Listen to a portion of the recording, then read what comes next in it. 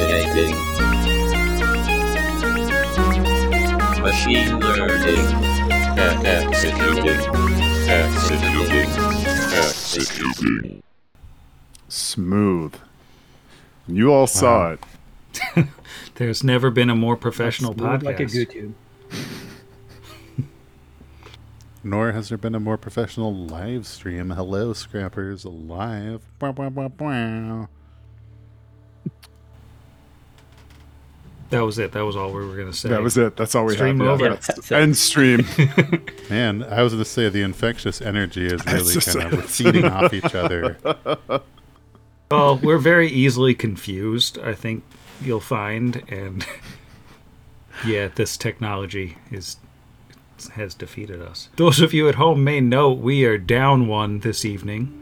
Izzy may be in the audience tonight, I'm not sure, but she's not feeling up to participating due to some, omnipresent pandemic issues. So we're actually going to have a weird programming deviation from our normal weekly podcast releases. Next week and the week after, you will be getting in the normal Pod Against the Machine release slot the episodes 1 and 2 of our debut Pathfinder 2nd Edition adventure, GM'd by none other than Jeff. What? Yeah. I'm just kidding. Yeah. This will be... I'm going to fail to do the title because now we're live. Jimmy Fame presents Bonus Against the Machine, more pod for your bod. Sponsored by Charlie the Lizard Folks Chicken Emporium. More cluck for your buck. Nailed it. So where did those hearts come from? Me. My appreciation. It's like I didn't do anything in this stream. How did someone do that? The stream just did it automatically because, it knew. Yeah, it's going to be fun. Yeah. It's great. We get all the rules totally right. Rolls super smoothly. I mean, it is really the by the bookedness that you've come to expect from us, the literal interpretation of the text. Yeah, I think it's our best rules knowledge demonstration that's ever happened. Yeah. Mm-hmm. If I were to wager in the future when a rules sommelier is kind of swirling these episodes around, they're going to say it's the best vintage they've ever had.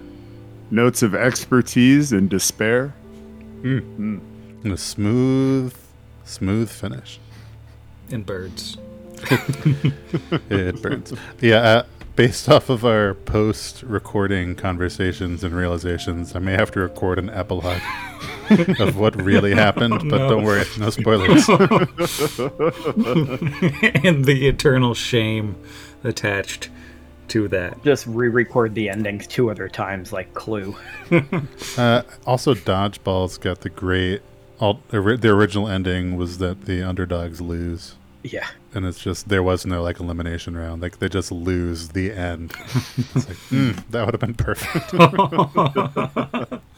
No spoilers though. We got everything right. This was just like a fun joke. Haha. So tune in for that next week, and it should be a lot of fun. And also we'll have this, on the podcast feed at some point, and you'll listen to it again, even though you're watching it now. Yeah, like 2 weeks down the line and go, oh wow, next week, and get really excited and then realize that we were talking about the 2nd of August. Well, the thing is, I didn't actually say the words next week. I did the little special timestamp thing where it's going to automatically AI generate my voice and say the appropriate date. No, it won't be at all as bad as watching a movie on TV in the 90s. And it's like, you're going to hear our podcast on August 21st in our normal time slot. We're going to bid on the Atlanta Falcons. We need to start doing that when people accidentally curse. Just replace it with the really bad... Oh god, what was it in the first Matrix movie, the TV edit? For whatever reason, apparently you couldn't say Jesus Christ on TV. So he says Jeepers or something in a voice that isn't Keanu Reeves' voice when they pull the bug out of him. That's perfect. Jiminy Jillikers! He's like, Jeepers Creepers, that thing's real? Or something like that instead of Jesus. And it's it's even worse than the Mr. Falcon thing from Die Hard. If that's possible. I believe you mean Captain Falcon from F-Zero. Yeah. And Super Smash Brothers. Welcome to Machine Learning, everyone. A pod about the machine? A pod about the machine, where From who? from us, pod against the machine, those guys, and we bring to you the personality and suave savoir-faire and other French words we don't totally convey or understand the meaning of in their use to you on live stream this evening, where we will be discussing episodes 55. Just Someone wrote say this down. the ones from starting in January 2022. Yeah, I looked at this. I think one of the first ones we're talking about, is it starting in January? Or I is think it so. midway through? Okay, yeah, because I listened to one this morning that was on the 25th of January and was like, yes, just in time. 6 months later. Let's really dig into this. Yeah, we finished up last time talking about the raid on the Smilers, which I believe was December and like the very beginning of January. Oh, and also Finder pointed out, we forgot, this is, actually, I gotta say the whole thing or the title doesn't work. This is Machine Learning, a pod about the machine from Pod Against the Machine, the only podcast with a supplementary podcast with a 25 title. That because of that title, you have to say it that exact way, or it's the wrong number of words. That's what I was trying for. Thanks, Finder. You get it. Thank you. Yeah. No, I mean, I was. It's so hot here, and I have to turn off my AC for these people. It's like 101 outside right now, Jeff. Wow. For these people whom we love. Who we love, For these people, we would do 102 degrees. or 102 word podcasts, but sometimes I can only remember like 12 of them. So thank you, Finder of Paths and Oh, Stars. man. Someday we're going to make a podcast with a title so big that it will crush them That all. it's the whole podcast by the time you're done saying It'll be like it's Too just- Many Cooks, but it's just all saying the... Well, I mean, how long is the actual official title of McFib? That's got to be 30 words plus, right? Oh, yeah. Pause for counting. It's important. Anything to get to stop us from getting to these recaps. We really just Yeah, going back to recap, who wants to... I think Zach was starting to talk about it before I interrupted him to say the name of the show. It's only 23 words. No, you're doing important work there. I am just trying to locate which one we're getting started with in these fastidiously kept notes that I have here. Yeah. Unfortunately, we didn't eat with the Smiths on any of these, so my notes are going to be mostly about how many bullets I have and how many misfired guns. So I think we're starting off with the receiver array app, right? Where we head into Chokesville. Is that true? Alexander Yeah. de Chokesville. 55. Yeah. Sounds about right. Yeah, Chokington and Brixby's No Good, Very Bad Day. Mm-hmm. One of many. The first of many, probably, yeah. Yeah. I wouldn't say that's the first. Oh, not the Did we first. forget Head to Yes. F? He did lose a face. And Did we forget Garmin's house? Yeah, no, there's series of bad days. Did you forget getting kidnapped by Sandville, or maybe? I forget most of the bad things that happened. to What a Brixby. memoir for that rat. Yeah, so we managed to not get tetanus up to this point. I'm actually surprised in general that did not seem to be it just felt natural that at one point there was going to be some sort of like tetanus trap or rusty scrap wall town. Didn't even happen to us. Instead, aliens. Just the one alien. Not just alien. It was like freaking Cthulhu mythos alien, wasn't it? Wasn't it like Dark Tapestry? Yeah. Yeah, it's a little bit Yeah. of a dark tapestry cut, the Rue Chalik, which I believe was original for this adventure. Now, you probably can't say anything without spoiling, but does that tie into anything? It just seems so out of place with anything else for there to be like a Dark Tapestry thing, or was it just another random alien that these guys collected that got out when they all crashed? Without getting into, spoiler territory, I'm going to say that, sometimes Paizo throws in things in books that don't ever go anywhere as kind of a red herring, and sometimes they throw in things that, there'll be a callback to, and sometimes they throw in things that are a big deal, and I won't say which of which this is, but it was adorable, and it was very fun to write up nightmares for every single character. Holy cow.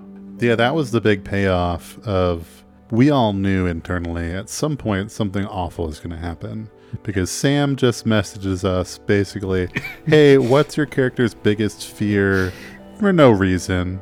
And then things like, so why? Is there a reason why? Not that I need it, just curious. Also, can you record yourself saying these things to be used for no reason? Yeah, the one that really got me was that second message. Like, the first one's like, okay, this is going to be something interesting. Maybe there's going to be like flashbacks or something, or maybe somebody's going to hit us with a spell. And then when he gave the second message, like, here's a bunch of lines with no context, record these. And it's stuff like, you're saying to Brixby, I hate you, or you failed me, or whatever that one was. Or you're saying to your... It's like, oh my God, what is he planning with this? These are awful. I don't know why you would think that. I mean, sometimes you just need to have things in the hopper. Speaking of hopper, that was a good jumping episode for old Mad Ups McJumps. Hey, I was wondering how you were going to tie Dennis into this, but no. Horizontal leaps too. Mm-hmm. That was a treat. There are times when, as a player, rolling dice for a fictional game, where there is at least a 1 in 20 chance, not that you miss, but that you just ruin your whole day. And your main weapon doesn't work anymore. There's some times when it's like, why on earth would I have chosen this class given my ability to roll dice poorly? But then there's other times when it's like, I flew through the air, reloaded in midair, and jumped up and parkoured off and shot a tiny space alien. We're like, yeah, you could 100% choreograph like an action movie sequence based just on what Asher did in the Rue Chalik fight. It was very John Woo Chalik. Oh, there's the episode title that got away. Yeah, let's go back and rename that. Oh, man. And here I just had a couple notes to myself that I had try make a joke about RuPaul and Mayim Bialik. I didn't even think about Woo Chalik. Man. But Brixby did a lot of thinking, and boy, was it all negative. Boy, that was actually some of the most intense, unplanned roleplay. Because I'll pull back the curtain a little bit, and this is good policy sometimes when you record a podcast for other people's consumption where we don't really like to do things over. So we sometimes will let each other know when we're like, hey, we're going to do this scene together. I'd like to do this scene with you, and it's going to be a little tear-jerky. But that one was just a pretty big surprise for everybody, I think. And it was also one of the few moments where it wasn't PvP. We haven't really experienced the mind control charm versus someone in the party yet, but it felt like it to a degree. It's the closest thing to it. Brixby thought you were all antagonists for a little while. So yeah, it was really interesting and traumatizing, but good. But it did screw Brixby up a good deal. I've definitely said that a few times, but I would love to impress. That was the episode that really broke something in his brain. Yeah, I felt bad writing some of these because they got intense. And I'm not sure that I used, I wrote 5 things, I think, for each character. And I'm not sure I used all 5 for Brixby, but he definitely got more than anyone else. He's a little trauma rat. He seems to just kind of really attract it in his just goings about, I guess. That's fine. He also kept failing will saves. Yeah. Oh, that's the big one. Yeah. He's attached to me, and just like Jeff, I don't know why I decided to play a game that is based off of randomized dice rolls for optimal outcome. But for fun and for torture, self-torture. What else did we do? Did we meet Heath in this episode, or did we just induct him into a Next life of one crime? we met him. Next one. Nope. I think. Vargas spent, I think, all of this episode and about half of the next one just like kind of off screen running through empty rooms. Because he had the brilliant idea of getting around behind was baiting the whole horrible ship, yeah. space jellyfish. And by the time he finally came out, I think we were halfway through the next fight. Yeah, you didn't get dragged into an alternative combat, which I thought was going to happen to you. Sam is incredibly kind for not, just being like Well, especially, I want to say, I think like the third or fourth room that he walked into was the nest of that thing. And I'm like, oh god, there's going to be more in here. Yeah, so And then he's like, yeah, no, there's nothing there. You can keep going. yeah, and this thing wasn't particularly dangerous offensively. It was just that it shows you your deepest fears and makes you afraid of everyone around you. No big deal. The definition of NBD, for sure. Yeah.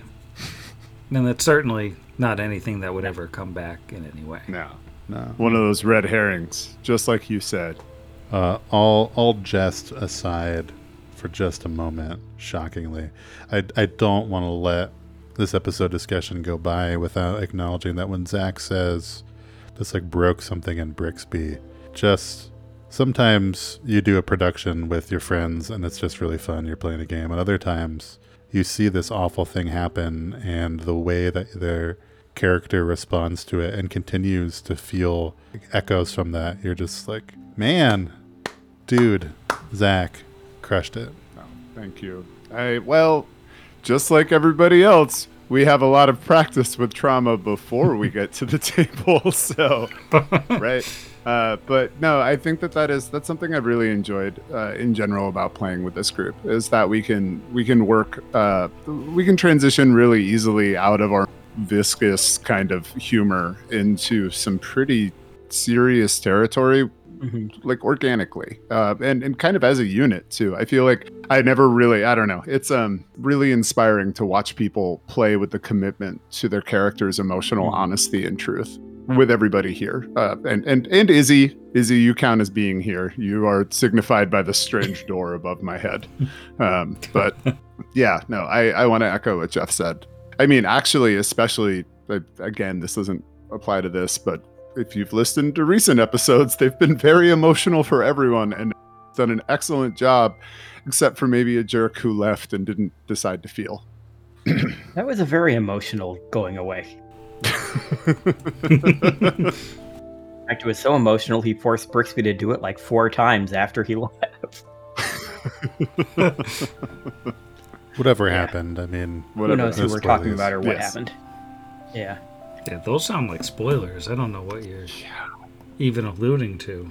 if anyone is watching this and is still back in book 2 or never even listened, no spoilers, but hey, thanks for being here. Yeah. Weird that you're here and haven't listened yet, but we're so glad you are. They actually didn't want to digest any media that we didn't also review as well. And that is good on you, that you had the self-control to not crack into any of the episodes of the past 6 months until we talk about them here with full, vibrant detail and a rich memory of their goings-on. Yes. Yeah, it's definitely not 7 months ago. No for us. time. has Yes. passed. That'd be weird. 7. I need to make that shirt. I need to get off my butt and No make that time into has a shirt. passed. You know what? We'll take it from here for a bit. Throughout just no time like the present. Oh, that reminds me. I was photoshopping Keith David and Tim Curry's heads together for an icon. All times are the present. That's still half done in another tab. Yeah, I was very sad to find out that Keith David no longer appears to be coming to Schenectady. I don't know what happened there. Seems like maybe he got bumped for James Marsters, and I will never forgive Mr. Marsters for that. I mean, I like James Oh, man. Marsters, but he is no Keith David. Same. I mean, maybe he just decided not to come, but That could also be the case. He's in that new Jordan Peele movie. I didn't realize that. Oh, cool. Yeah, he's in that he one. is. Nope. What do you call it? Nope. So, other things that are scary are things that can choke you. Yes, indeed. And I don't just mean small parts inside bags or pretzels if you are a Texan president that we once had. I mean actually chokers that choke or commit acts of terrorism. Also, the Force. Oh, true. Yeah, that I would also Gotta accept respect that it. one. That's fair. Yeah, it's one of those chokers are one of those semi-iconic, at least to me. Like they come up in a ton of adventures, and I'd never encountered one as a player before or a GM. I've just only heard, and it was kind of fun. My first character death in a Pathfinder game was to a choker. I had a sea elf sorcerer who got horribly murdered by a choker in a game of Ruins of Aslant. Rip. I always mix Which is up. weird. Normally, I think of sorcerers as really like robust and hearty Yeah. classes that are tough to kill. Can really take a choking. That's what they say in the player's handbook, right under the class. But I do. They say 1d6 extra resistance against chokes.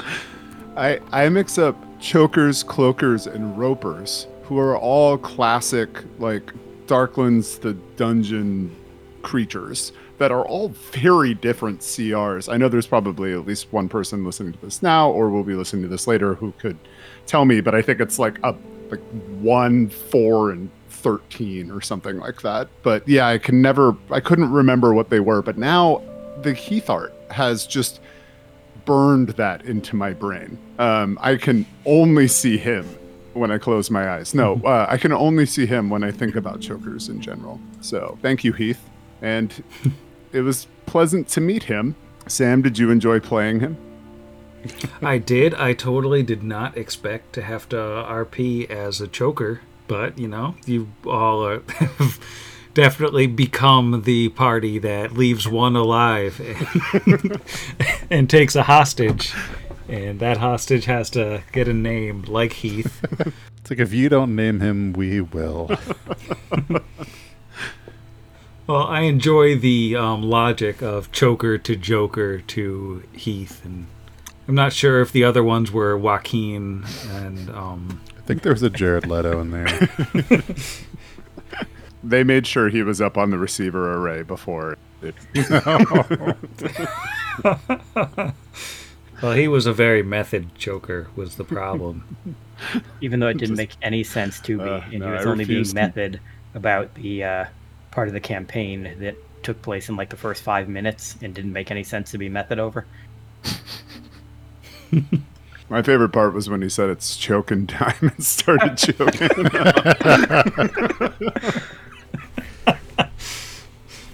There we go. We finally got there to yeah. the appropriate Jared I still Leto. can't get over him making people wheel him around in a wheelchair on that set for a movie where he's only crippled for the first 20 minutes of the movie. I did not know about that. Oh, I think I did know about that. Yeah, he seems like a just not great person to work with. He's not invited on Yeah. this podcast, Nope. unlike Keith David and Tim Curry. It's true. Or previous Joker incarnations. Specifically Jack Nicholson. Or Mark Hamill. Mark Hamill's invited, I would say. Yeah. No? Is he bad? No? Yeah, I would invite. I just No, panicked and thought, oh, there's some terrible thing Mark Hamill did that I don't know about. Well, there is. He is very vocal about his opinions, but I respect it. There was that time that he contaminated all of the makeup in Gotham City with Joker venom, but it's okay because what the heck's his name? Not Tim Conway.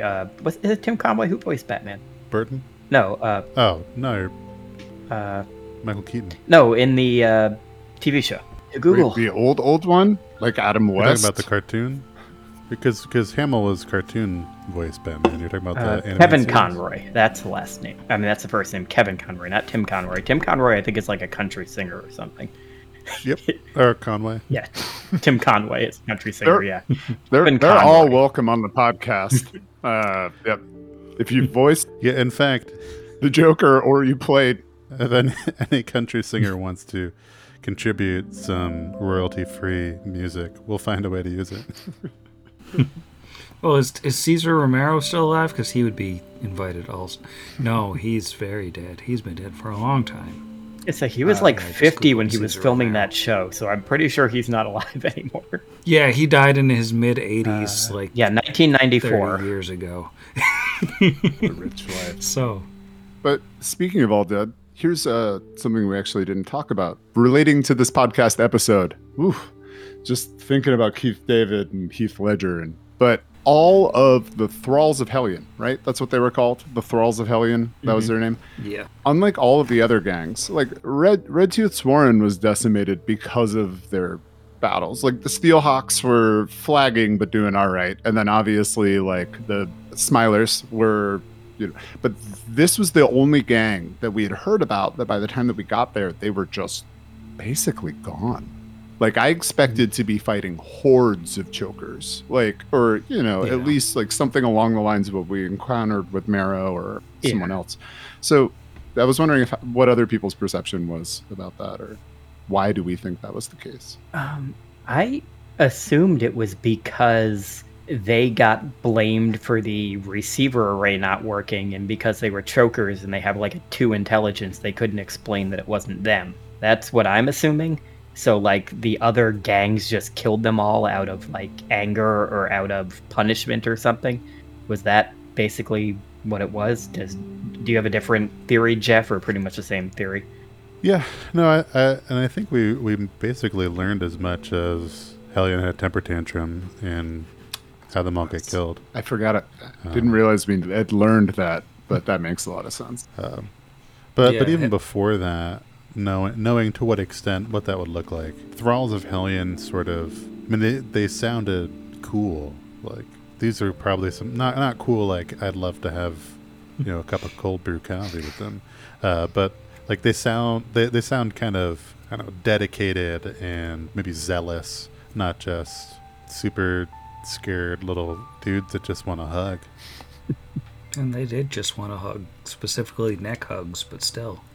Now, we had heard that before they were the Thralls of Hellion, they were just called the Thralls. Now, were they, did they worship the character that we've heard a little bit about at this point but haven't met yet, Blood Ghost? Or what were they Thralls of before they were Thralls of Hellion? Because obviously if they had that name, they had to be working for something, right? Well, the thing is, in the book, they don't really tell you anything about what the Thralls of Hellion were before they basically prostrated themselves before Hellion. That they were a gang of chokers and they controlled this chunk of scrapwall around the receiver array, and that they became cultishly devoted to Hellion. But you don't get anything before that, and you only ever see them in the book after Hellion has basically taken out a temper tantrum on them and had Kulgara and maybe others, but primarily Kulgara, just execute almost everybody. So I kind of imagine that they were more of a mysterious, nobody interacts with them and they kind of swarm you and just basically prey on you if you come into their territory, because they do eat humanoids. Even though, they're tiny subterranean things, they are predators and they're pack hunters. So, they hide and they have very good stealth. They hide amongst the garbage and they spring out and they drop down on you and overwhelm you with numbers and eat you. So nobody really would have known what they were about other than they were a scary, malevolent force and don't go there. They sound like the terrible things from The Descent, the way that you describe them that way. I don't know if anyone else has inflicted that movie on themselves, but ooh. Cave monsters. One of the few ones that gets me. The idea of being trapped underground is just horrifying. I honestly was more freaked out and scared by the parts of that movie where it was just them getting stuck than any of the parts with actual monsters in it. Agreed. Yeah, no, it really evokes that Ted the Caver creepypasta era. Yep. Where that's you're just what I was going to mention. of like all the creepypasta I've mentioned, just reading the Ted the Caver stuff where it's just describing caving, basically. I was just like, nope, I didn't know I was claustrophobic, but now I am. And then like, and people in the Discord would probably know I listened to the Magnus archives in their entirety in like 2 weeks recently. And I mean, all the stuff with the caving and like the underground and like, yeah, that's the stuff that gets me. And you know, I've never had any claustrophobia in my real life, but now I know I'm not going to go caving. Yeah. So, well, we did what we do with every defeated enemy. We keep one alive, and then we make it an accomplice, and then maybe later a hostage, or possibly even a light fixture. But yeah, with this one, I believe Brixby made some sort of check or series of checks that were like very Brixby, like engineering disably, but Heath did the boom. Yes. Yeah, Brixby figured out where to put the charges that would destroy the receiver array, which, you know, was already disabled thanks to book 1. But yeah, we didn't want it turning back it on. made Heath pull the trigger. Yeah, and it was all him. We didn't do anything. You said it was disabled thanks to book 1. I just thought it wasn't receiving a signal, but if a signal was turned back on, it would still have worked. Yeah, I mean, it was disabled in that there was nothing coming in. Okay. Okay, it's like, whoa. Yeah. I didn't You realize didn't it. break it. You just No, Heath stopped what they were doing. Yeah, and if that was their only boombox, that's what we've just been calling it that for so long. Yeah. Power receiver. What is it? Power transmitter. Relay. Power the- relay. Power relay. Relay. Oh yeah. I mean, if that was their only one, then yeah, I guess we did effectively disable it. But we didn't know. You know, there could have ostensibly been another one in Hajath Hakados operated by Emmy's boyfriend. Sage's boyfriend. Emmy's boyfriend? Sage's Sage's boyfriend. Sage's boyfriend. Amy's he's real. boyfriend would never. That's How true. dare you. He's a sweetheart. No, he's a real. bad guy, but he's not that kind of bad guy. He's a bad boy. Yep, it's official. Yes, I think of it as maybe they just centuries ago they've lost a channel changer, and so it was just pointing at this one receiver power relay, and we turned it off. It's like, oh, I think it's just sort of the confluence of like you have this part and it can talk to this part. So then if you have the if you find something that can send power to the power relay, you can, you know, they've found 3 very rare things. And that was another big thing of it. Even if like they had gotten the relay back, there wasn't anything else we knew of that generated the kind of power he needed other than the torch. Like, there's nothing else around that we know about. who could say? Yeah. That we know of. Certainly not at this point in the story. But we also did what big bad daddies do, and we blew the bejesus out of it. Or Heath did. If any of you are going to quote this later to law enforcement officials, it was the choker. And that was pretty That's much no joke. that ep, right? We then moved on to, we went back and saw old Red Tooth. What was the name of that ep? Yampy and the Sconce. Oh, of course.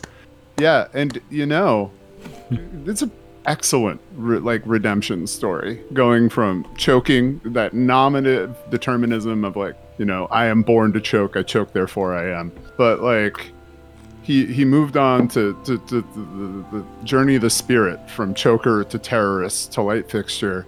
And I mean, can we say that at the very least we all know that Heath found a little enlightenment? Bwah, bwah. All right, that's fair. I'll just be turning off my He's screen. losing a Sky Medal for that, right? No, not at all. In fact, next time I run Zach through something, he'll get an extra hero point. No, someday listeners will reveal perhaps a lightly edited version of what's in our episode title ideas channel, because that's always a real good idea and a good time to scroll back through, and because looking at I know what the episode title ended up, but what didn't make the cut, and one of them was a quote that I'm positive was from Zach. That was a very cool touchy-wutchy. Oh no. Oh man, I hate that I'm not in a position to disagree with you about that assessment. Oh, and the emojis attached to it are awful. Everything is bad. Oh, I'm just sad knowing that I probably said something that triggered that. Generally speaking, that'll happen. Like the weird tickle feeling, but that's spoilers. That didn't happen yet. That's months away. I'm reading over these now, and yeah, we need to kind of vet this to make sure it's appropriate, and then share some of them. Yeah, that was a lightly edited thought. ooh, and one of my fave moments from this episode was returning to Red Tooth's accent. I'm sorry, Sam, because you remember so many, but this was one of those moments where I think it actually made it into the role play. It like warranted mention. I don't know how you could keep track of all of these voices. Like, pro tip, GM Skull and Shackles like I did. Literally, everyone talks like this. Like, literally, you just do that nonstop. And yeah, that's. And if they don't, they talk like that now. But yeah, no, Sam, you do an exceptional job with the array of voices and inflections and accents. But yeah. Except Red Tooth specifically, who I absolutely botched and regret every minute. Oh, man. It's just like the warm feeling thinking back to all the Yosokis that we fought under the torch. And like Patchy Blue, and having this colloquialism kind of back and forth. It was a real treat to hear and be a part of. Yeah, for those of you at home, Zach sent me a basically a key of the slang that he's been using. It's got like 15 things on it.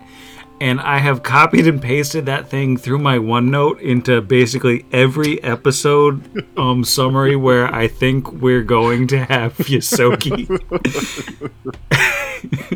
And I just spend the whole thing with that on one screen next to me so I can look at it and totally fail to do that Birmingham accent and just hate myself. Let's have an Arlie Barley, mucker. No, I mean, I adore Red Tooth and, oh, God, what is the fizz? Whiskey Fizz. Whiskey Fizz.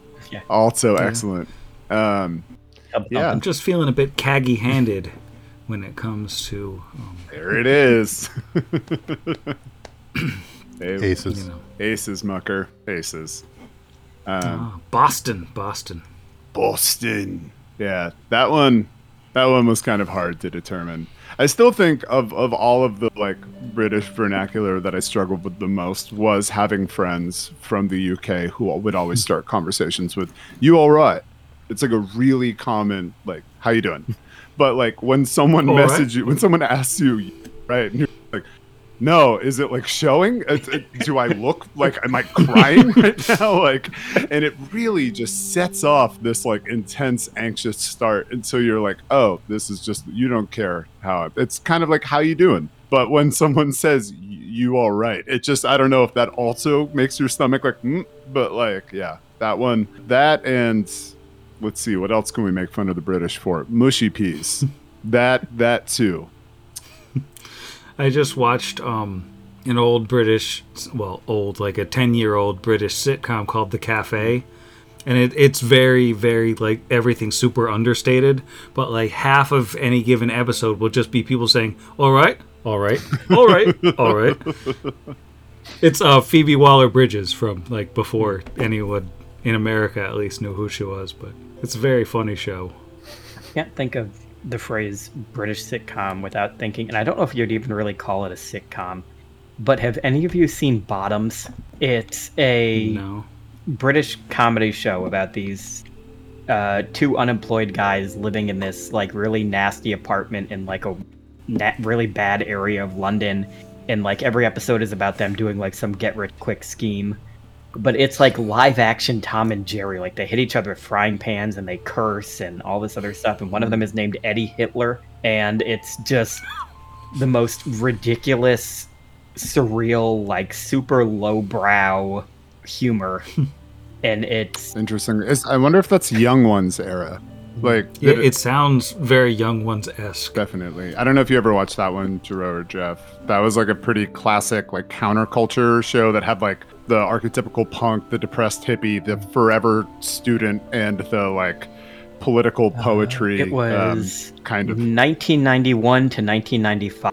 Oh, and it's Bottom without the S at the end. I don't know why I thought there was an S. Yeah, Young Ones was 80s, I think. It would have like they'd have musical guests like Madness and stuff on it. It was a pretty fire show. I guess the Brits did a couple things right. Yeah, it was Eddie Hitler and Richie Richard, whose real name was actually Richard Richard. So we gave the rats some. Did we give them back the bomb, the Semtex? Did we take some Semtex? Did we? I can't remember. Did we? I think she made us give back what we had left because she said she had another use for it, Yes. which implied was blowing up the stadium. Yeah. And after that, I think the same episode was the night market, Yes. which We meet an NPC who has forever changed the direction of the network. would that be Drooly I mean, Julie? also fantastic. No, the other one, Sam.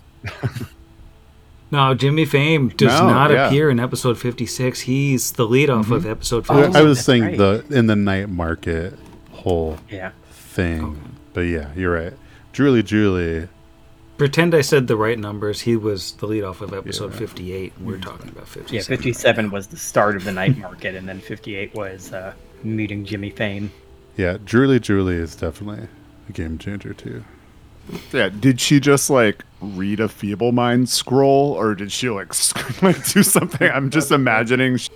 Well, I'm assuming she's been drinking. What the heck is the thing that Sandville is hooked on? Yeah. Numerian fluids or soothe. Yeah. The art I used for Drooly Julie is the NPC Numerian Fluids Addict.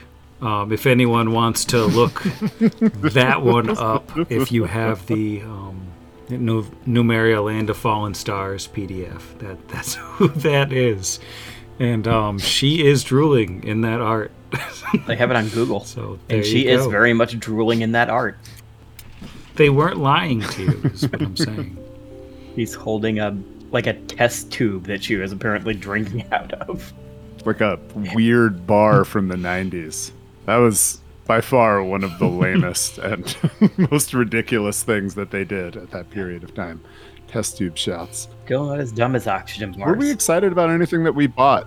Brixby got a Pearl of Power because Jiro/Vargas was so kind as to use their percentile roll to bequeath it upon them because Brixby failed to find one. I think that is what he was the most excited about. What else did we get that we were stoked on? I don't remember what we got in that night market. I feel like we got other. It wasn't the grenades because we stole all those from Red Tooth. I think there were a bunch of spells. The Bag of Holding you already Yeah. had. Yeah, I feel like it was mostly like Brixby related stuff. Like I feel like we got a lot of spells for him to learn. As I say, Asher bought some alchemical paper to make his first alchemical Never paper regretted cartridges. that decision, right? Nope. Mm-mm. Who needs an expanded fumble range? Boy, I do. What's funny is I also had Asher pick up some firearm oil, which will reduce that by 1, and I've literally never used the oil. Oh, whoa. So, I've never heard of that. yeah. What does it cost per dose? Some. Money amount. Fair. No, I happen to still have it here in my history. It's 260 gold pieces, and it's good for 20 applications. Now, it's an application just per shot, or is it like a day-long thing, or an hour? It is an hour, or until. Well, that's the sad thing is it reduces it by 1 for an hour, or until the firearm is fired. Oh, so it's only good for one shot. That sucks. That seems like one of those things that it should be like an hour or like 5 shots or something. Like, Yeah, it seems like it should be like Yeah. an oil, like a weapon blanch or something. And I probably thought it was better than it was, so it's fine. Well, the thing is, like, you're always going to have a regular round chambered, and the alchemicals are just for reloads in battle, so it kind of, the main thing it's used for, it doesn't work for. Yeah, that's fair. Maybe I'll mix it up and start keeping a paper loaded. Or until Jeff solves a problem that we have that can only be solved by oil, like finding a Tin Woodsman, or trying to figure out what to start a war with another country over, or, all of the uses for oil, really. So after... Salad dressing? Salad dressing. Really, the top 3 uses of oil. Maybe he'll run into a Numerian fluid drunkie that trade it for a pistol of infinite sky. Yeah, that's a fair trade. But so we bought some things, and obviously Jeff truly mentioned the high point of the night market, which was the presentation of the only NPC that has had entrance and exit music. I recently re-listened to this episode, and I was just like, oh, wow. Yeah, this is so far, and I'm fine spoiling saying this, the only NPC that has had their own custom, like a That was a wrestler. really fun edit.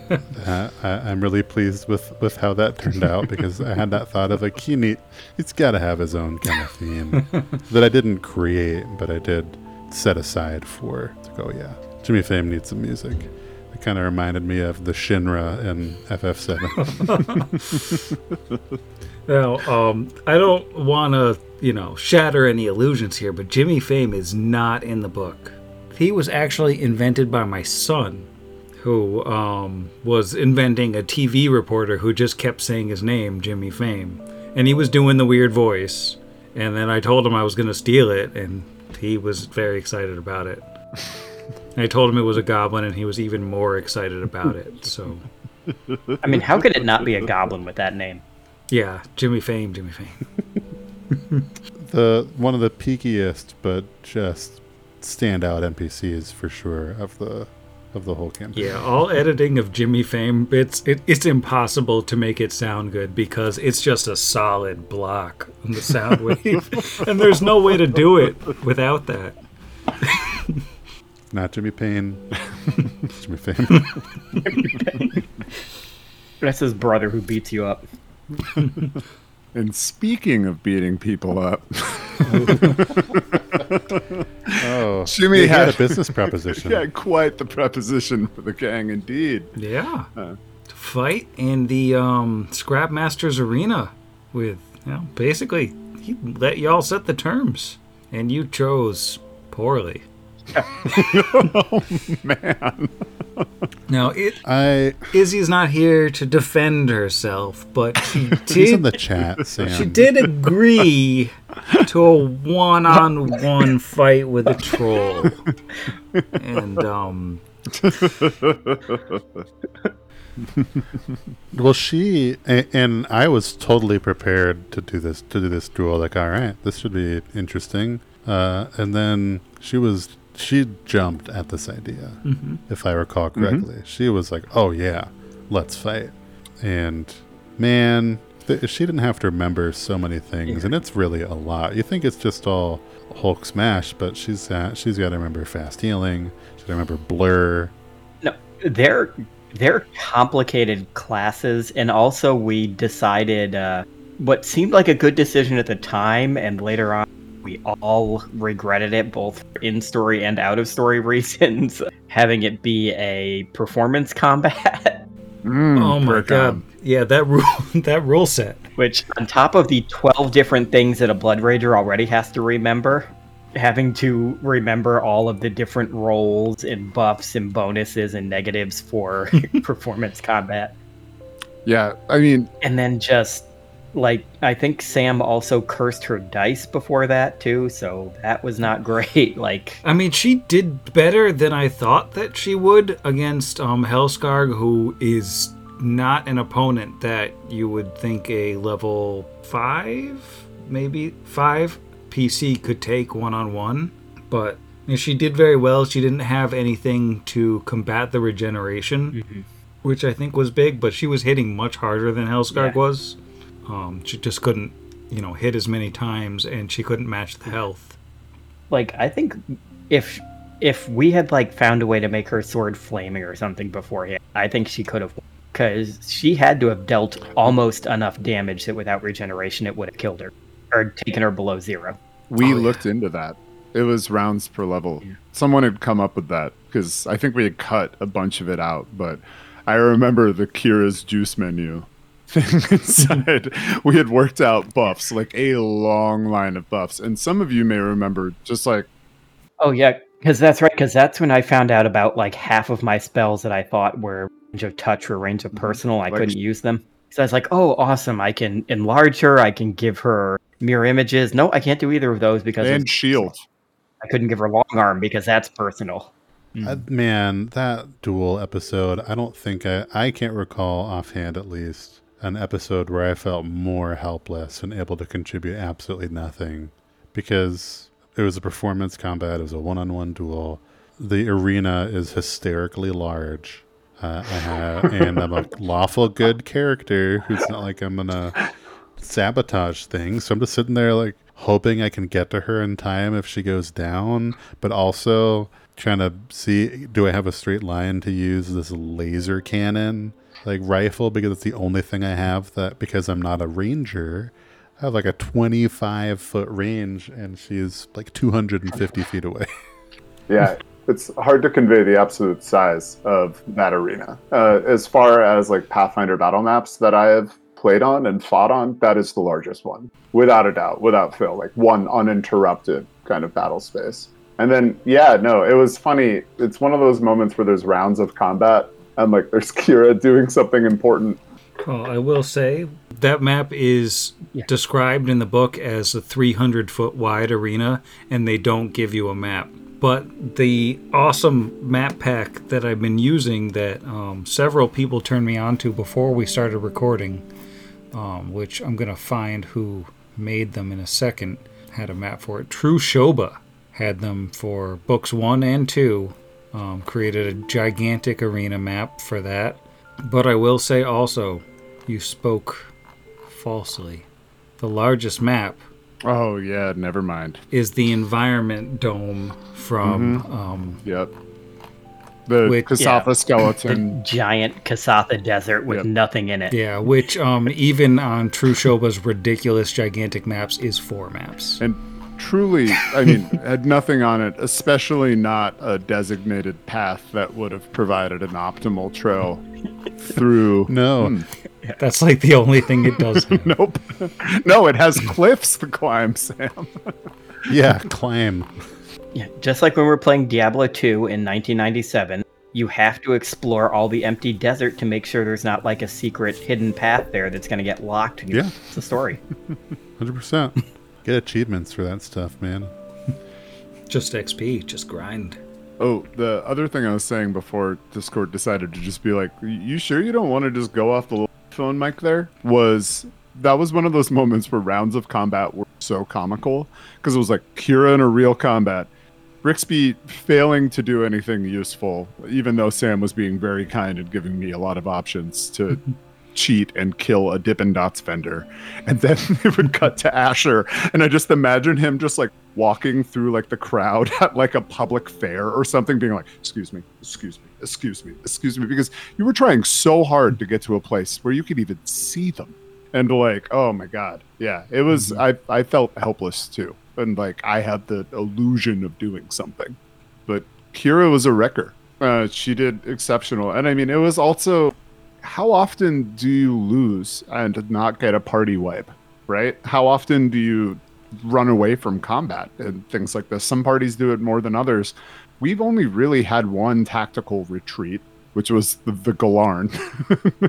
That was...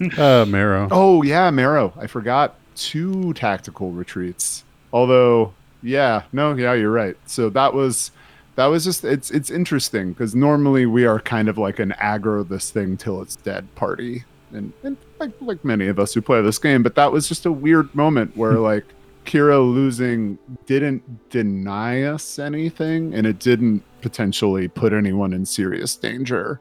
It just added depth to the story, which was so cool. Mhm. And Kira played it, or I mean, Izzy played it out Yeah. so well, because that is like, one, kind of a nightmare as a player. Like, the like Leslie Nielsen, we're all counting on you. Like that is just absolutely the most like you got this, and like Sam said, against an enemy that we're kind of ill suited to fight. And I think we had like Sun Metal, I think was the spell that we were talking about, or something along those lines, right? And that was like we were only held to buffs that were primarily 10 minutes per level, because our minute per level buffs were questionable at best. I think like the most of the stuff that we did were 10 to an hour. Yeah, because I think the idea was like, because it's an arena fight, like there's introductions and everybody marches out. By the time that's all done, if you had a buff that only lasted rounds or minutes, it would be gone before you were done being introduced. Yeah, when the Charlie the Lizard Folks band and dancers finish their third encore before they even start the fight, you've run out of like shield and all that minute per level. Man.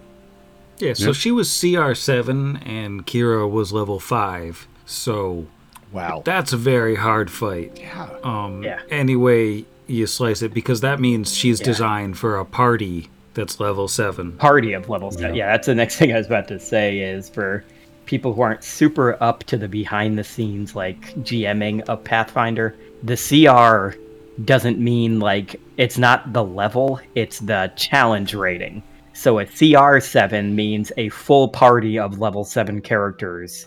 This is a combat that is on regular level for them. Yeah, and like not one level 7 character, 4 of them. And in general, like the very capable 4, at least in this iteration, has gotten very good at dealing a ton of damage, especially against single foes. So CR7 is not really a challenge for the entire party at level 5. It's not as much of a challenge as it sounds like, but for one character, it's really hard. Yeah. But, you know, with all the buffing, like, yeah, she had a shot. It was an outside shot.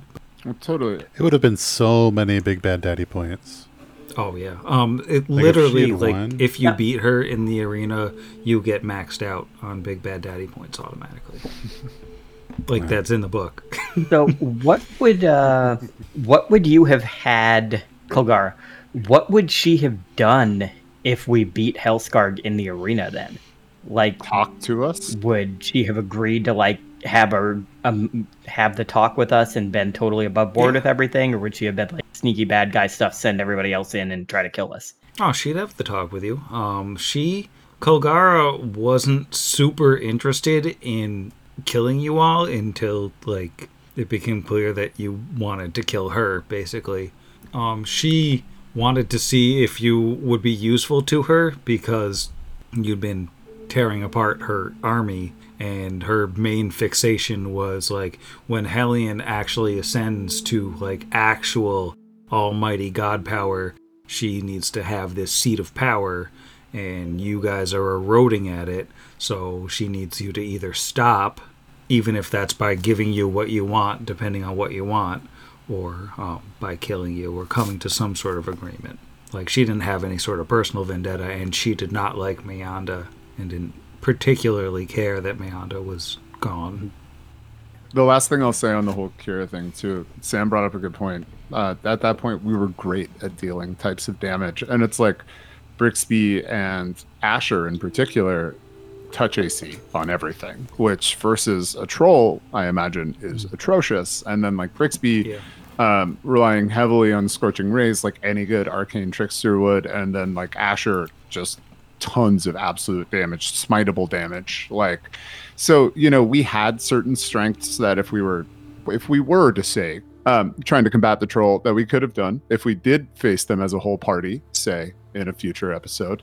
But yeah, no, Kay did a great job. And they even, if I remember correctly, offered to arm wrestle Vargas for the honor, to which Vargas was like, I'm an inch shorter and old, so no. Yeah, and Vargas, like, in his mind, kind of saw this as we had found out that Kira's other mother had been a gladiator. And it's like, we're coming to this arena like she's trying to become an adventurer, and he's thinking of it more as like Kellen kids, like becoming warriors. And he's like, this is a perfect opportunity for her to prove herself. Like, I'm not gonna take this from her. One, because she's already stronger than I am and she's going to fight anyway. And two, this is a perfect opportunity for like her to prove herself type thing. Yeah, I think they would have wrecked any of us individually because all of that aforementioned strength that any of us have, like none of us could take hits. Like Asher or Brix would have crumpled under like half of what Kira dealt with and kept going. So I don't know. Good job, Izzy.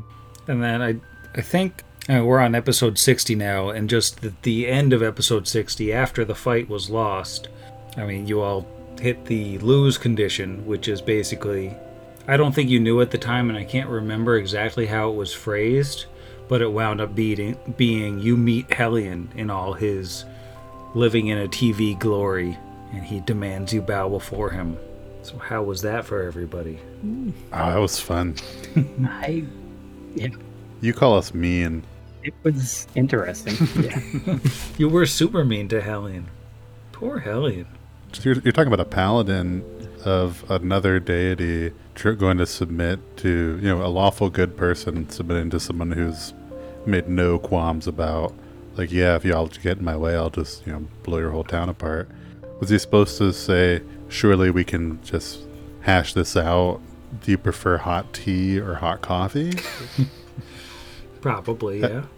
And I love that when we refused to bow and he did the like channel negative or whatever it was, and Sam either rolled all ones or really close to it because it was like 4 points of damage or something. Unholy Like it blade. was the, Unholy Blade, Yeah. that's what it was. Yeah. it was like the weakest display of power. It was so funny. Like, oh, you're not gonna bow, okay? And then it's like a fart noise, and we all take a pointed. Yeah, damage. that Like, was it sad. Well, it was also helpful that a portion of a small contingency of the party was chaotic neutral. Yeah, Yeah. it's a half neutral party, so they already took half damage.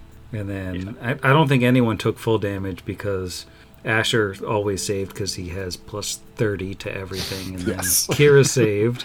And then Vargas and Brixby are both neutral, so automatically half damage.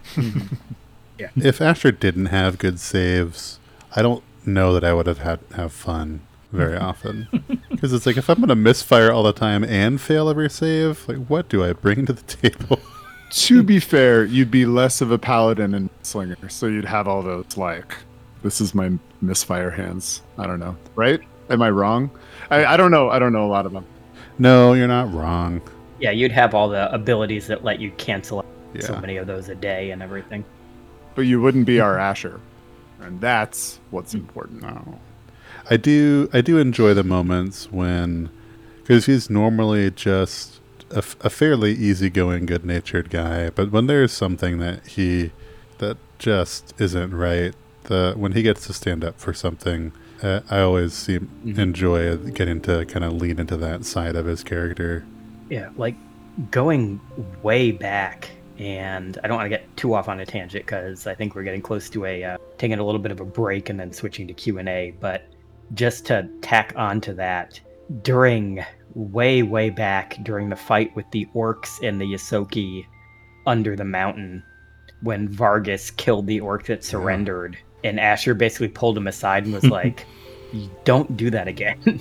That was probably the first time in the pod that we saw Asher like not genial. Like he was very upset. Like that went so against his personal code and it was very well done.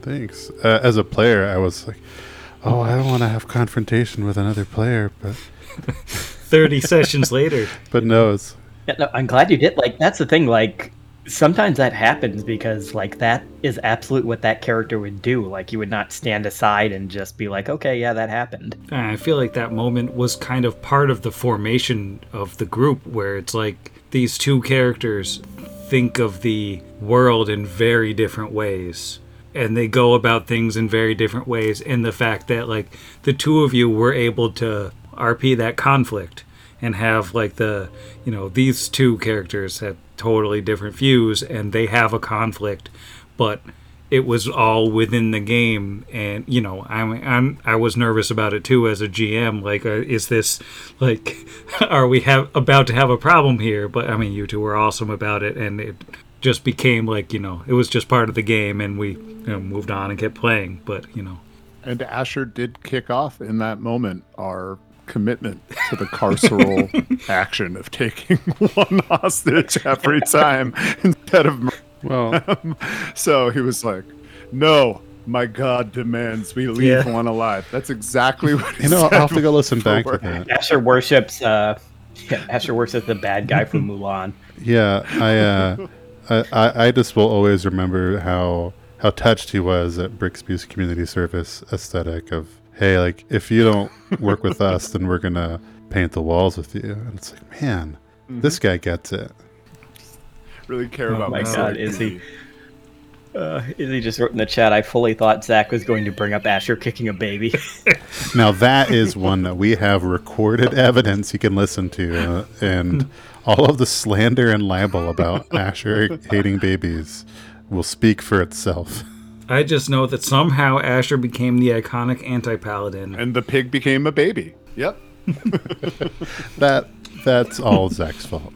Not playing your character, man. I'm just No. watching the babies fly over. The space babies flying back into space. Yeah, see, it was just a complete misunderstanding. He was trying to send it home. Well, I think that's a good point for us to take a little break before we come back for some Q&A in this absurd, giant-sized machine learning. Hi kids, it's your old pal Charlie the Lizard Folk of Charlie the Lizard Folk's Chicken Emporium. More cluck for your buck. I'm just here to let you know that we'll have a couple more episodes of Jimmy Fame Presents Bonus Against the Machine, More Pod for Your Bod, sponsored by Charlie the Lizard Folk's Chicken Emporium, More Cluck for Your Buck, in just a couple weeks here, some Sundays in September. That'll bring you the thrilling conclusion of Sundered Waves, the Pathfinder 2nd Edition one-shot that is taking 4 shots for our intrepid heroes to complete. Also, after that, stay tuned for our Call of Cthulhu one-shot coming up in just a couple months. I hope you're excited. I'm excited. I'm so excited I'm gonna go hang out with my chickens. Like I always do anyways, but like more enthusiastically. And, of course, that is sponsored by Charlie the Lizard Folk's Chicken Emporium, where you can find live chickens, dead chickens, undead chickens, robot chickens, chickens in various different forms of suspended animation and other liminal, not quite living and not quite dead states. You know, just your normal stuff. And also on toil days, it's always 2 for 1 at Charlie the Lizard Folk's Chicken Emporium, except in the World Wound, because, demons and scarcity and whatnot. I'll let you get back to your machine learning now.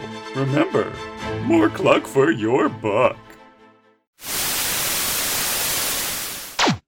1, 2, 3, clap. Try to really add some zest. I was actually, just as you said that, thinking like, should I come up with a cooler way to clap? You just gotta pretend your hands are cymbals and you're doing a big crash. Yeah, You're not that's- fully clapped until you're zestfully clapped. And that's all we have for today, folks. we came back to make those jokes. I mean, after that, everything's downhill. That's true. So, if any of you have questions about us, hopefully things that are not spoilery beyond episode 60, weirdly, but I guess just any question goes, really, because it's late. Because it's the coloning. Let it go. Wait, I didn't know. There are no rules in the colony. No, just gotta cleanse your mind of all those questions. That was unintentional for me, but boy. Thank you, Jeff. We have a series of questions in the machine learning, and we also have some old ones in the hopper. We'll give them time. Let's. If you didn't know or have yet to pop in there on our Discord, which you should totally all join, we do have a channel specifically dedicated to the asking of questions. You submit a question in that channel, and as long as it's not one that we basically already answered in some form or fashion, between the next machine learning and calendar year 2036, we will do our best to answer that question. And the people at Legal said we have to answer truthfully. It's in the forms that Sam made us sign when we joined the podcast. Yeah. I like how Jeff shrunk to 80% as he said, yeah. So I think that'll take us to our first question from today, which is from Crazy Piano Man on the Discord. If you could adjust your theoretical, personal, in real life character sheet to min-max 1 primary and 1 dump stat, to say 20 strength and 6 wisdom, etc., would you take the deal? And if so, which score would you raise and which score would you lower? Jeff took the good answer. Sometimes we plan our answers questions and I'm like, oh yeah, that's gonna be funny. I'm gonna make later. You guys are getting 20s? No. But here I am with my 6 int, not able to come up with anything else besides what Jeff said. So yeah, I was just self-deprecatingly and insecurely thinking like, well, what if you're already oops all dump stats? Like this deal would be great. I could actually bring something up. I'd take it in a heartbeat. Like, I feel like my con is already well below what you're legally allowed to put it at the start of a character. Like, same. I might, and that was what I was tempted to. At first, I thought, oh, maybe it'd be cool to to max out my int. It's like, you know what? I may choose con because I've been congested for like 20 years and all these other things. Chronic hernia pain. Let's keep going. It's a fun joke, everyone. But like, yeah, 20 con and just take my charisma that's already a 7 down to a 6. Okay. My brain went directly to the exact same place. I'm like, hey, a pandemic's still going on and a new pandemic coming. And I was already terrified of public, so if I have a 20 con and a +5 to my fort saves, that's it. That's the whole thing. And then, charisma's already -30, as we can tell from that, but I just did with the talking. I would also take con and bring that up to something where I'm not told, yeah, you're probably going to be dead when you're 60. That's fine. And maybe drop... I mean, I feel like my charisma is probably already not great, but just like, I'm just copying Jeff's homework at this point. Like, yeah, no, knock con up and drop charisma down like 1 more point and let it be a 6. And that's why we're so listenable, really, is because of our charisma, the charisma that we all put on Zach and Izzy to bring, because I'm not getting it from me, apparently from Sam Retro. Let's see, what do we have for our next question? Oh, God. Tim asks, when you reach number 1 in gaming podcasts, will your reign be benevolent or full of terror? No comment. The folks at Legal have asked us not to... No, I don't want to cop out. We told them we'd answer these things truthfully. It's in our contract. It's true. And unfortunately, since GooTube Holdings Limited actually owns the rights to Full of Terror, we can't use that necessarily, but I would say our podcast would be like that. Definitely a lot of iron fists involved. No, see, maybe I'm not being optimistic enough, which is weirdly out of character. But in order to have a reign, you have to maintain. That's just good marketing. And could we reach number 1? Absolutely. How long would that last long enough for us to have a reign of any kind? I feel like if I were to categorize our reign, it would be like on brandly awkward or viscous. Mm-hmm. I mean, it can be that and also incredibly brutal. Well, I do want to... Brutally viscous. And there's also the fact that, we got up in the top 30s in Australia, not to toot any horns here, but the same week the McElroy brothers just happened to drop a live show where they go all in on Gogurt. It's not the only podcast that's mentioned viscous stuff recently. I'm just saying. Yeah, a weird coincidence there, Justin. Looking at you. Griffin. Travis. But a shrimp on the Barbie to all of our Australian listeners tuning in. I mean, we were, not that I just searched it on our internal Discord, we hit number 15 in New Zealand in leisure in February of 2021. And I thought we couldn't possibly top that. Well, I mean, leisure is not just a category. That is Yeah. a super category. That's the category Oh. above games. Or leisure. Oh, man. That means like all the cooking podcasts, all the like women's murder club ones, all of that stuff. Like we were 15. Yeah, I mean, when you're that high, it's basically just Roblox above you. Sheep husbandry podcasts if we're talking about the Kiwis. But, you know. To which Zach said, let's tour New Zealand immediately. And I don't think we've missed that boat. I think they haven't forgotten who Pod Against the Machine is. Yeah, I'm sure it's Jacinda Cern that actually listens to our podcast, right? Yeah. I think I pronounced her name right. Who could, I mean, I'd love for her to chime in and disagree. Or validate. On Twitch. Please do it if you're here currently. Prime Minister of New Zealand. You know, she was very serious about the pandemic, and I think that's really the only reason we didn't tour at the time.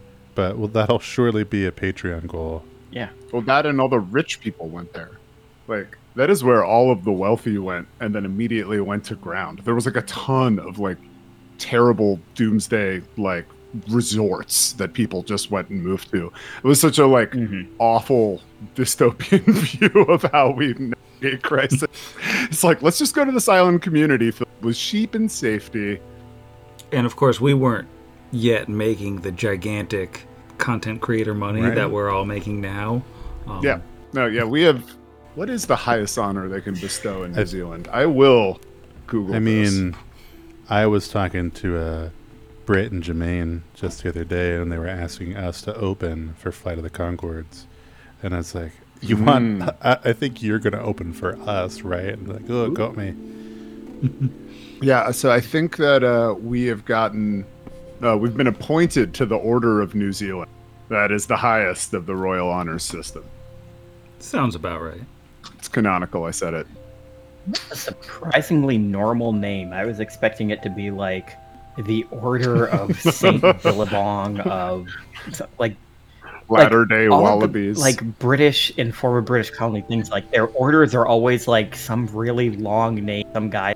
yeah, but Well, some of the British things are like I think the lowest thing that the Queen can grant you is just like member of the British Empire. God.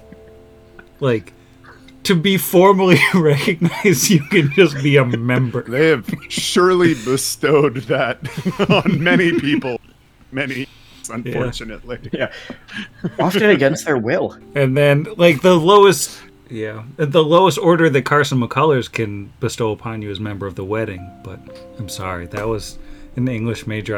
I said member, and then I was stuck. As an English major, I had to make a Carson McCullers joke. Well, the English majors are going wild. Never. Right now in the chat. I can see it. I'm actually not in Twitch, but I am in Discord, and I'm reading the next question. Go for it. Put All me out of my right. misery. Oh, man.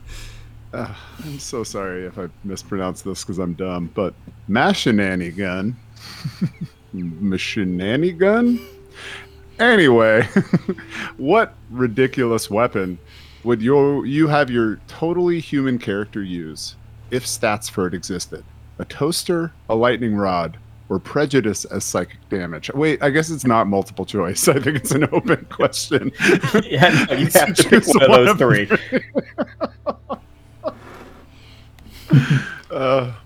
To wield prejudice with great prejudice would sound very funny, but that's not my weapon of choice. Great music video, though, with Christopher Walken. Well, Excellent reference that everybody else who is our age gets. yeah. Well, I think as much as a toaster would grant you like a bravery bonus, of course. That was great. That was Mess somebody up with a toaster. Have you guys not seen Langoliers? Oh yeah. Yeah, What where a- the little nerdy kid wraps the toaster in the blanket, and the guy that's like the professional assassin is like, "You did that with a toaster?" What would I weaponize? I'm trying to understand the question, and this just shows the fact that we don't want the listeners / viewers to miss out on any of the things. It's not that I didn't prepare at all. It's just that we really want it to be like y'all are right here with us. Is this for our in-game character? Well, I think the way I'm interpreting it is like you as a character, what Okay. would your sort of signature weapon be? Okay. Like, were you a I like that. gamified version of yourself and sort of assuming that, like, an item that you Man. used became a weapon? Yeah. If you were crossing at Sheba Station, got hit by a truck, and suddenly were in Pathfinder, what would your character use as your weapon? Yeah, if you Yeah. got, like, a Sekid. Oh my god, you I would got that say- reference. The most fun item of absolute destruction that I've ever used in all of my home improvement has been a reciprocating saw or a sawzall. I feel like that would be an incredibly satisfying weapon in some sort of, Evil Dead-esque way, very chaotic. Yeah. I mean, not to brag, but I own a gas-powered jackhammer, which is probably the way Maybe to the only go. thing I'm cool with people bragging about. I didn't realize, but that is the top Yeah. of the list, if not the whole list. Yeah, I bought it years ago, and it was awesome, and I haven't used it in like 2 years, but I demoed a foundation with it, and it was a lot of fun. The hardest part about it was finding non-leather steel-toed boots, so I didn't, remove my feet. Do you just look for reasons to use it now? Oh yeah, I can imagine. Well, I've got my property is super rocky, so it's just like, man. we got to dig a hole. You don't say. Sounds like a job for the gas-powered jackhammer. I will be there shortly.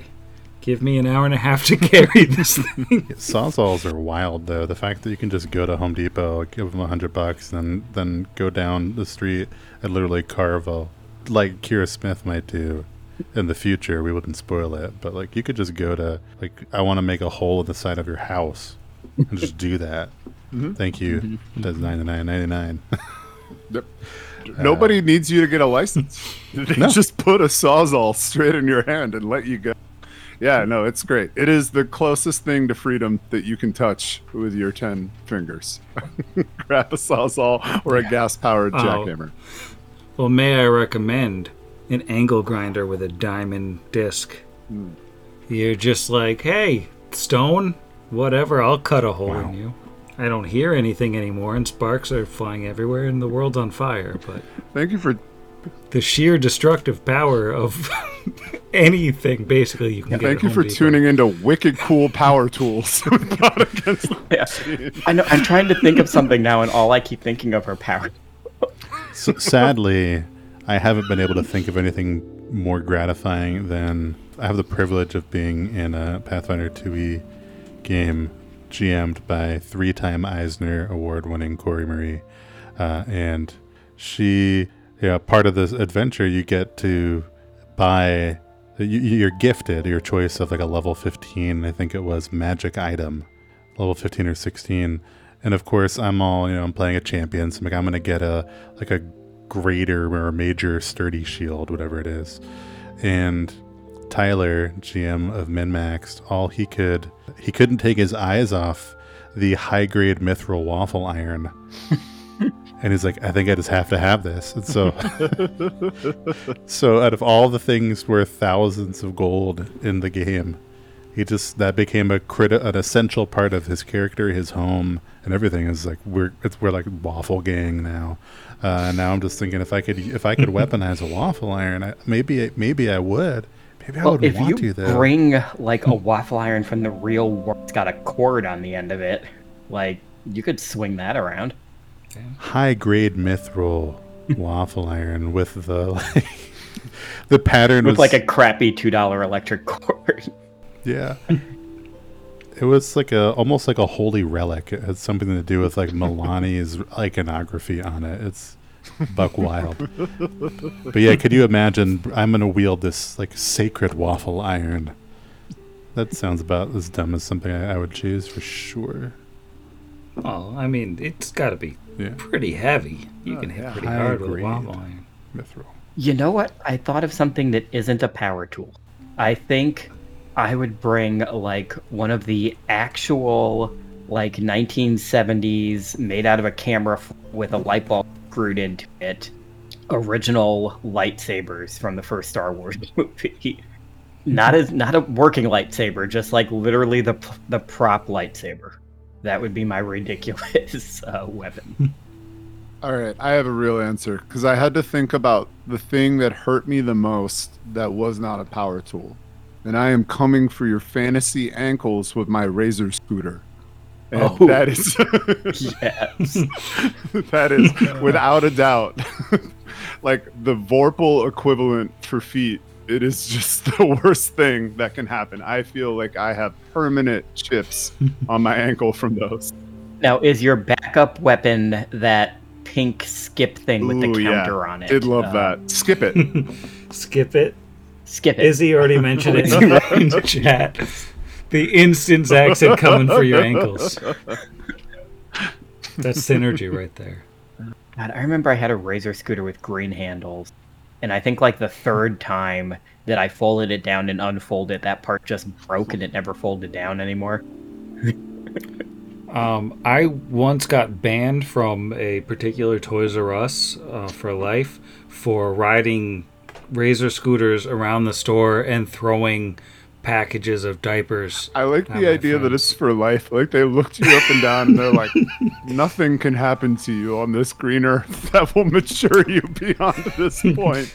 You are a monster that Yeah. must be contained. Stay out. Just Well, it's a furniture store now, so Looks I like can you go back whenever I outlived want. it. They don't know Yeah. nothing. Boy, did they regret that.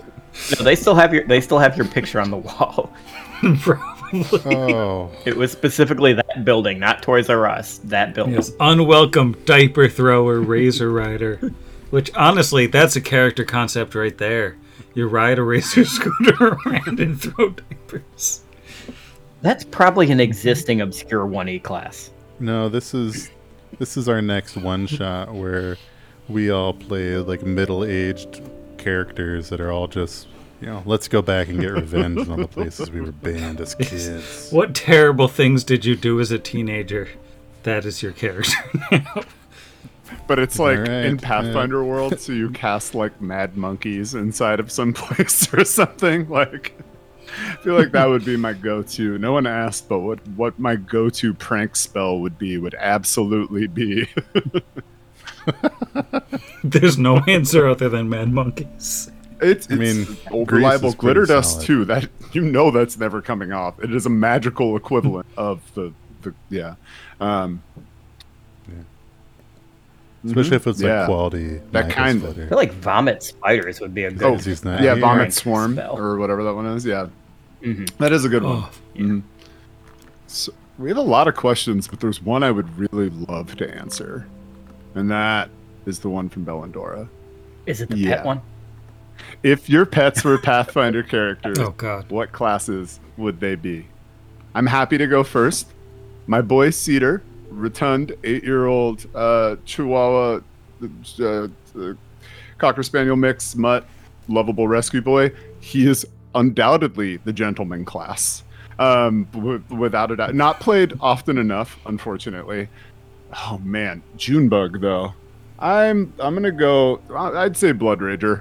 The nips and bites on my hands from my 65-pound 2-year-old German Shepherd cattle dog mix. I'm gonna go with Blood Rager with that big love, dude.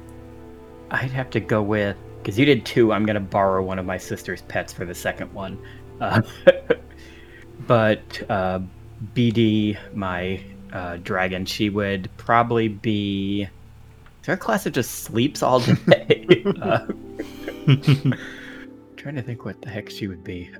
You know what? I think she would be a Just because I think it would be hilarious, I think she would be a hunter because she is very, very bad at catching live food. And I could imagine like her being like a dragon hunter that's just terrible at like tracking and all of the other stuff for that class. And for the second one, my sister's cat Remy, which I attempt to steal every time I go to her house. So I consider her honorably my pet, would absolutely be a bard, because anytime she sees anyone, she runs up to them and starts screaming and just will not stop until you pay attention to her. Yeah, I feel like kobolds have like a couple fun classes, but what do catfolk have a couple racial classes too, right? There's like, I feel like there's like a monk or something. And that's not just Sudi. It is Sudi. That's what I'm thinking of. Yeah, off the top of my head, I can't remember, but there are a couple. I have like way too many animals to thoroughly answer the question, but just to touch on a few, Eloise, my little yellow mutt dog, who the pictures of her have been all over the Discord, I would say that she matches Asher as a black powder vaulter because she can jump like 6 feet in the air and does like 75 times a minute. And let's see. Vanessa, my miniature schnauzer, is much more of a sort of back row kind of contemplative type, more of your wizard type of thing. And let's see, Eleanor is the queen cat of the house and queen of all the animals in the house. And I would say that she is the prestige class assassin, because she will chill and just be the most adorable little thing. And she's like a little 8-pound cat that looks vaguely like an owl. And you'll be petting her, and then all of a sudden she will just maul you, and you're dead. You died. Every other creature in the house is afraid of her and her wrath. I thought you were going to say she was that one cavalier subclass where you get like a bunch of followers instead of just one. You said she was like the queen of everything. Oh, yeah. Oh, maybe. She has like leadership. Yeah. They all follow her around. Because I have one cat that's like 19 pounds, and she's a third of his size, and he's terrified of her. You don't have much option for you have the nimble guardian monk or the cat burglar rogue. But BD has many more choices.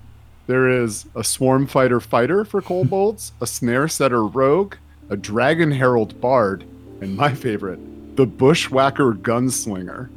This is amazing. Its first is Trembling Grit. It's its first class feature.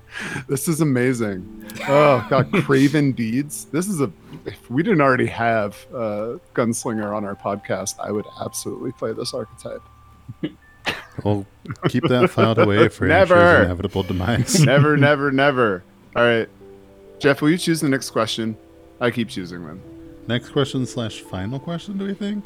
That sounds reasonable. It is getting to be a bit late. I mean, I would listen to us babble all day, but I want to respect the time of our legions of listeners. Oh, yeah. I think, how could I pass on Sean Mickey D's question? Based on all the Go-Gurt jokes, what actual combination of flavors do you think best describes the group you're running for? P.S.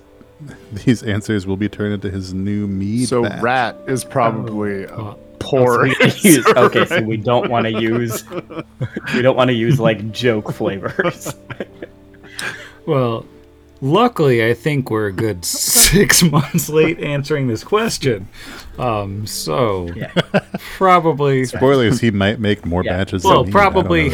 Yeah, but probably he's made at least one safe mead batch at least. Yeah, so like Old Man Sweat and Rat should not be answers. Let's see. I mean, I feel like we're gonna have to choose. Talk GooTubes all the time. I feel like we're stuck in the abstract flavors that GooTube Holdings Corp allows us to use. So, Yeah. You've got me thinking of like what would actually be a good thing to eat. / also No, thematically no, appropriate. And I think if we give a non-joke answer, maybe of what GooTube flavor represents each of us individually, then that gets combined into the that's party. fair. Maybe, I don't know. Well, how about if we each give like our joke one that we think of, and then also like a non-joke one. I don't ever have non-joke answers. This is very hard, Jerome. It's my defense Like I mechanism. already said, my joke one, which is like old man sweat, would be Vargas. Older Spice. I think Izzy already solved the problem for us in the chat by saying beat. Yeah, yeah, Kira would be beat. Oh, Definitely. absolutely beat. She was- Yeah, Vargas's not joke one though, I think would be maybe like oh, you know what? Jerky, but made from some weird animal you don't know jerky from, like buffalo. Like, what is that called? Biltong or something which like I've that? actually had before. They sell that at a 7-Eleven near me. But like buffalo jerky would be Vargas's flavor. Like old and tough and not a normal thing that you would see it. Okapi jerky would be a good one. I'm going to say for Garrett, because he's my sort of go-to NPC, just unadulterated caffeine. So, like maybe a guarana or maybe a coffee, whichever one works, just whatever just gets you really wired and Bombilla, paranoid. yerba Like mate. 10% less than the amount it takes to kill you. Taurine. I had a roommate who bought the powdered caffeine off of Amazon, and I was like, "Yo, you should be careful." And Yeah. they weren't really. They're just like, "Let's caffeinate the orange juice. Let's caffeinate the everything." Pax, you're definitely not listening to this, but God, I Yeah, caffeine is scary. Like a spoonful of caffeine can kill like 5 people. Like the amount that's like safe to have is so crazy small. oh yeah, no, it's terrible. I mean, I push myself to every. I am a French press of coffee drinker generally every day, with no food. So I feel that caffeine to the wall. I'm gonna say that. Well, I mean, there was no sweeter taste for Brixby than what also happened to be his 15 minutes of fame when someone pulled out their cell phone while he was dragging a piece of pizza that he found down a flight of stairs towards the subways. What is it that he would probably actually like? This is funny for a podcast that mentions GooTubes all the time. Aside from Beats and Charlie's, I'm trying to think about any other provisions that we have eaten. We were immediately like, oh, cool, tubes of food that are a bajillion years old and poorly labeled. We don't need to spend money on anything else. I think Vargas actually threw away his trail rations because they were too much weight. So we did got the Brooks. goose tubes. They're too heavy. Let me No. just eat this toothpaste tube. Big shout out on this note to friend of the pod, our own Game Raccoon, for not only their marvelous tokens, but also their fantastic GooTube flavors. You are an inspiration and a wonder, and thank you. Now, if we're talking about things we've eaten on the pod, ask no further than the copious notes taken at a Smith family dinner. I could tell you, on the first of such dinners, the only one at this point in the pod, probably the only one ever, who could say, we had borscht, fresh baked brown bread, stewed vegetables, some kind of meat thing. Said vegetarian, Sam. Galarn tentacles and roasted Really thylacine. endangered now. So endangered. Noted meat expert. I was trying to think of what might represent like something like Asher would eat, and my first thought was just like wood smoke. Like I could see him as that guy who's really into on the weekends finding just the right kind of smoke to his meat, and just be like maple or whatever. I am not that guy.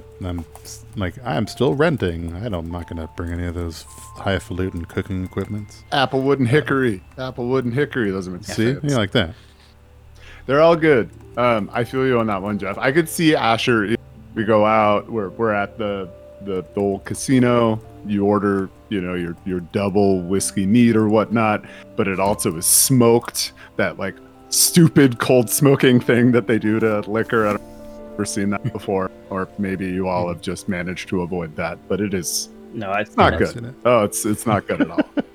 I will say, best smoky flavor though that I could actually see Asher quaffing is Lapsang Souchong. I don't know if that's like a thing for other people, but that like black tea, you know what I'm talking about? There's like a very smoky black tea that tastes like campfire.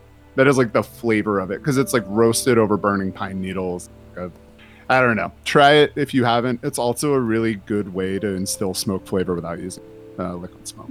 Oh, cool. Reminds me of my dandelion coffee I have to drink in the morning because it's supposed to be good for my cholesterol. That literally tastes like I'm drinking dirt. It's chicory, right? Isn't that chicory? Am I wrong? I think chicory It's is like ground is dried. dandelion Yeah, root. Yeah. that was a cowboy coffee sort of thing. Chicory was like cowboy coffee.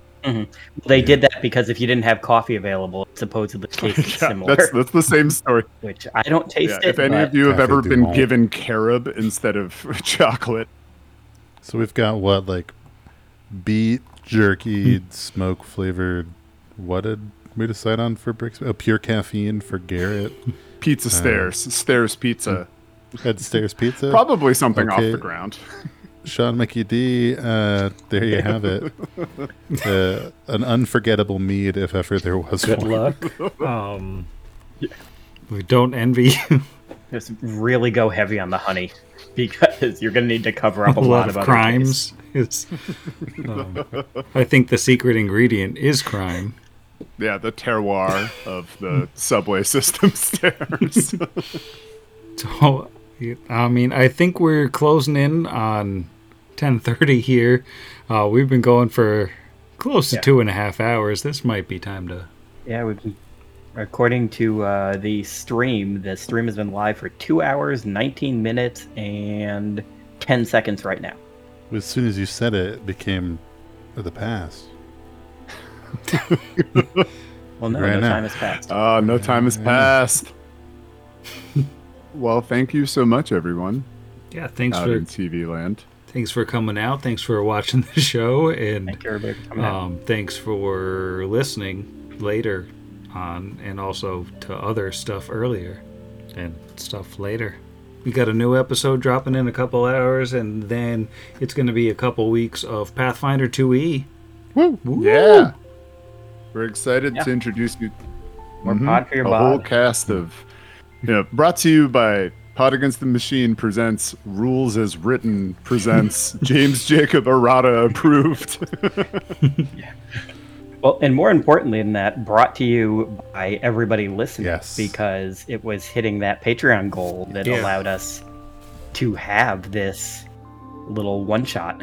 So, I mean, that was awesome. Thank Yeah, you quick so round of much. applause for our patrons. Thank you so much for supporting us. You have absolutely blown our minds. Yeah, this is awesome, and we're very excited about this bonus game that we had a lot of fun recording, and we're very excited about, everything yet to come, and also transcripts, which is the next goal. That'll be an awesome one to hit. Ending strong, just like we started strong. All staring directly at it.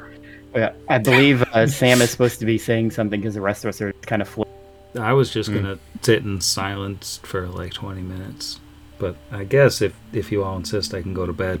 Yeah, fine. Yeah, the people at legal said we have to as well. So, Oh, okay. That's him. night, Sam. night stand. Good night, everybody.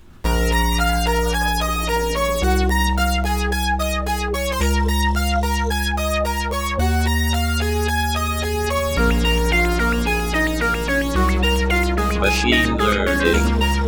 Kill command received. Terminating.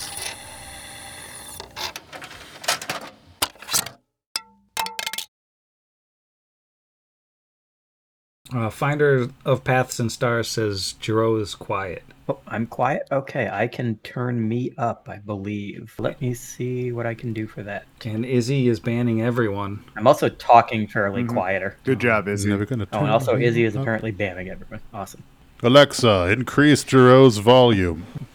You're welcome. Oh no. I don't think I can do it while we're live. Just project. Doesn't seem right. Shout. Just bellow. Yeah, I The can't just talk louder. diaphragm. Scare your lizard. Shout over the howling Florida winds. Yeah, it's actually not too bad right now. The storm passed over and didn't murder everyone, so that was good. That is always good. It would have been pretty rough if it had murdered everyone. I just want to know. We'll know who the true fans are. I say this in jest. You're all great. We love you. When somebody shows up to a con someday wearing a hashtag scare your lizard shirt, we're like, that's a deep cut. Yeah, I cannot add a filter onto this to increase the gain while it is going. That's always fun. And I already have that all the way up. I can turn everybody else down and just turn your own volume up. I like the zero-sum volume game. That's a good way. I enjoy the idea that you're putting it on the listener. Like, I'm just going to turn everything down, and then you can deal with it. Everyone Why am I else. so big? What happened? Oh no, your con's so huge. Why am I? Oh, there it goes. I don't know what. Skype was showing you what it was like to have 20 20 You just turn into Shaq. Dumbest thing. Which is weird because I guarantee you that man does not have 20. He's a restaurateur. You know, he could. What can't he do? Run from one side of the court to the other. He goes to the store and buys bicycles for children. Comfortably navigate many of the doorways in Japan, as I learned as a 6'2" individual. Sit in a motor vehicle. Oh yeah. Oh, he drives a smart car. I don't know anything about Shaq because that is the purview of an entirely different related podcast that we love. Mm-hmm. But yeah, I saw a GIF of him getting into his smart car and driving away, and it brings me pleasure to this moment. I'll find it for the Discord. Thank you. He had to do that for a meme. Probably. Absolutely. Only thing I know is I remember him saying that he is not ashamed of doing Kazam because he's like, I was 23 years old and they gave me $6 million. Was I going to say no? Absolutely not. Why would you say no anyway? That was I know. That was some cinema masterpiece right there. I never saw Kazam. I did see a good chunk of Steel, and I know that, like, at one point he doesn't have... This is spoilers for Shaq's superhero role from the early to mid-90s, but at one point he basically has to make a free throw in order to save the day. And he makes it. But... I think that's just like the most glorious thing, that Hack-a-Shaq. And the fact that he couldn't make free throws became a thing that he got redemption for in one of his major motion pictures. Apparently he rides around in a lot of tiny cars. Like, that's just the thing you do when you're a big guy, I guess.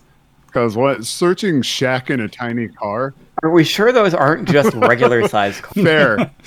But no, yeah, that's the distinctive little smart car. And then here's a bonus. Yeah, no, that's definitely a smart car. That second one looks like it might be an IQ. I don't know if that second one is a smart car. No, it blue says, well, we'll save this for our collaborative Because podcast. the lights on the back look like the lights on an IQ. Well, according to this Jalopnik article, who's in that smart car? The answer is, in fact, Shaq. If it wasn't already clear by all the photos I posted of him in the smart car. Thank you for that wonderful question about Shaq in a smart car. I'm really Yes, pleased. thank you, Crazy Piano Man. Thank you, Crazy Piano Man, For for asking us our about Shaq. opinion on Shaq. What is the smallest car that the members of the podcast can envision Shaq in? Thank you. It was a good one. It was... Why does every machine learning turn into a 20-minute discussion on a random celebrity? Now I've tangentially moved to Shaq riding a Segway, and I can't. Because it'd have to be extended. The handle's so high. I'm so excited for Shaq to join Tim Curry and Keith David as our replacements. Yeah, we just need one more, and we have replacements for all 4 players of the pod. I call Shaq playing. Oh no, I really can't. We know it's Steve. Well, at least you're the tallest one on the podcast, so Yeah. I mean, I think that was an assumption, but you said your height, and I assumed based on being It's over true, 6 it'd be feet. a weird thing to lie about. you're the tallest of all this. I have no idea how tall Jeff is, other than it's taller than me. Yeah, I mean, 6 even. So you got me. Asher may be the canonically tallest. I was gonna say we met in person, but I'm bad at judging heights. All right. Maybe that's why I made Asher 6'3". Oh, also clearly the fourth person would be the reanimated corpse of Cesar Romero. Um, Well,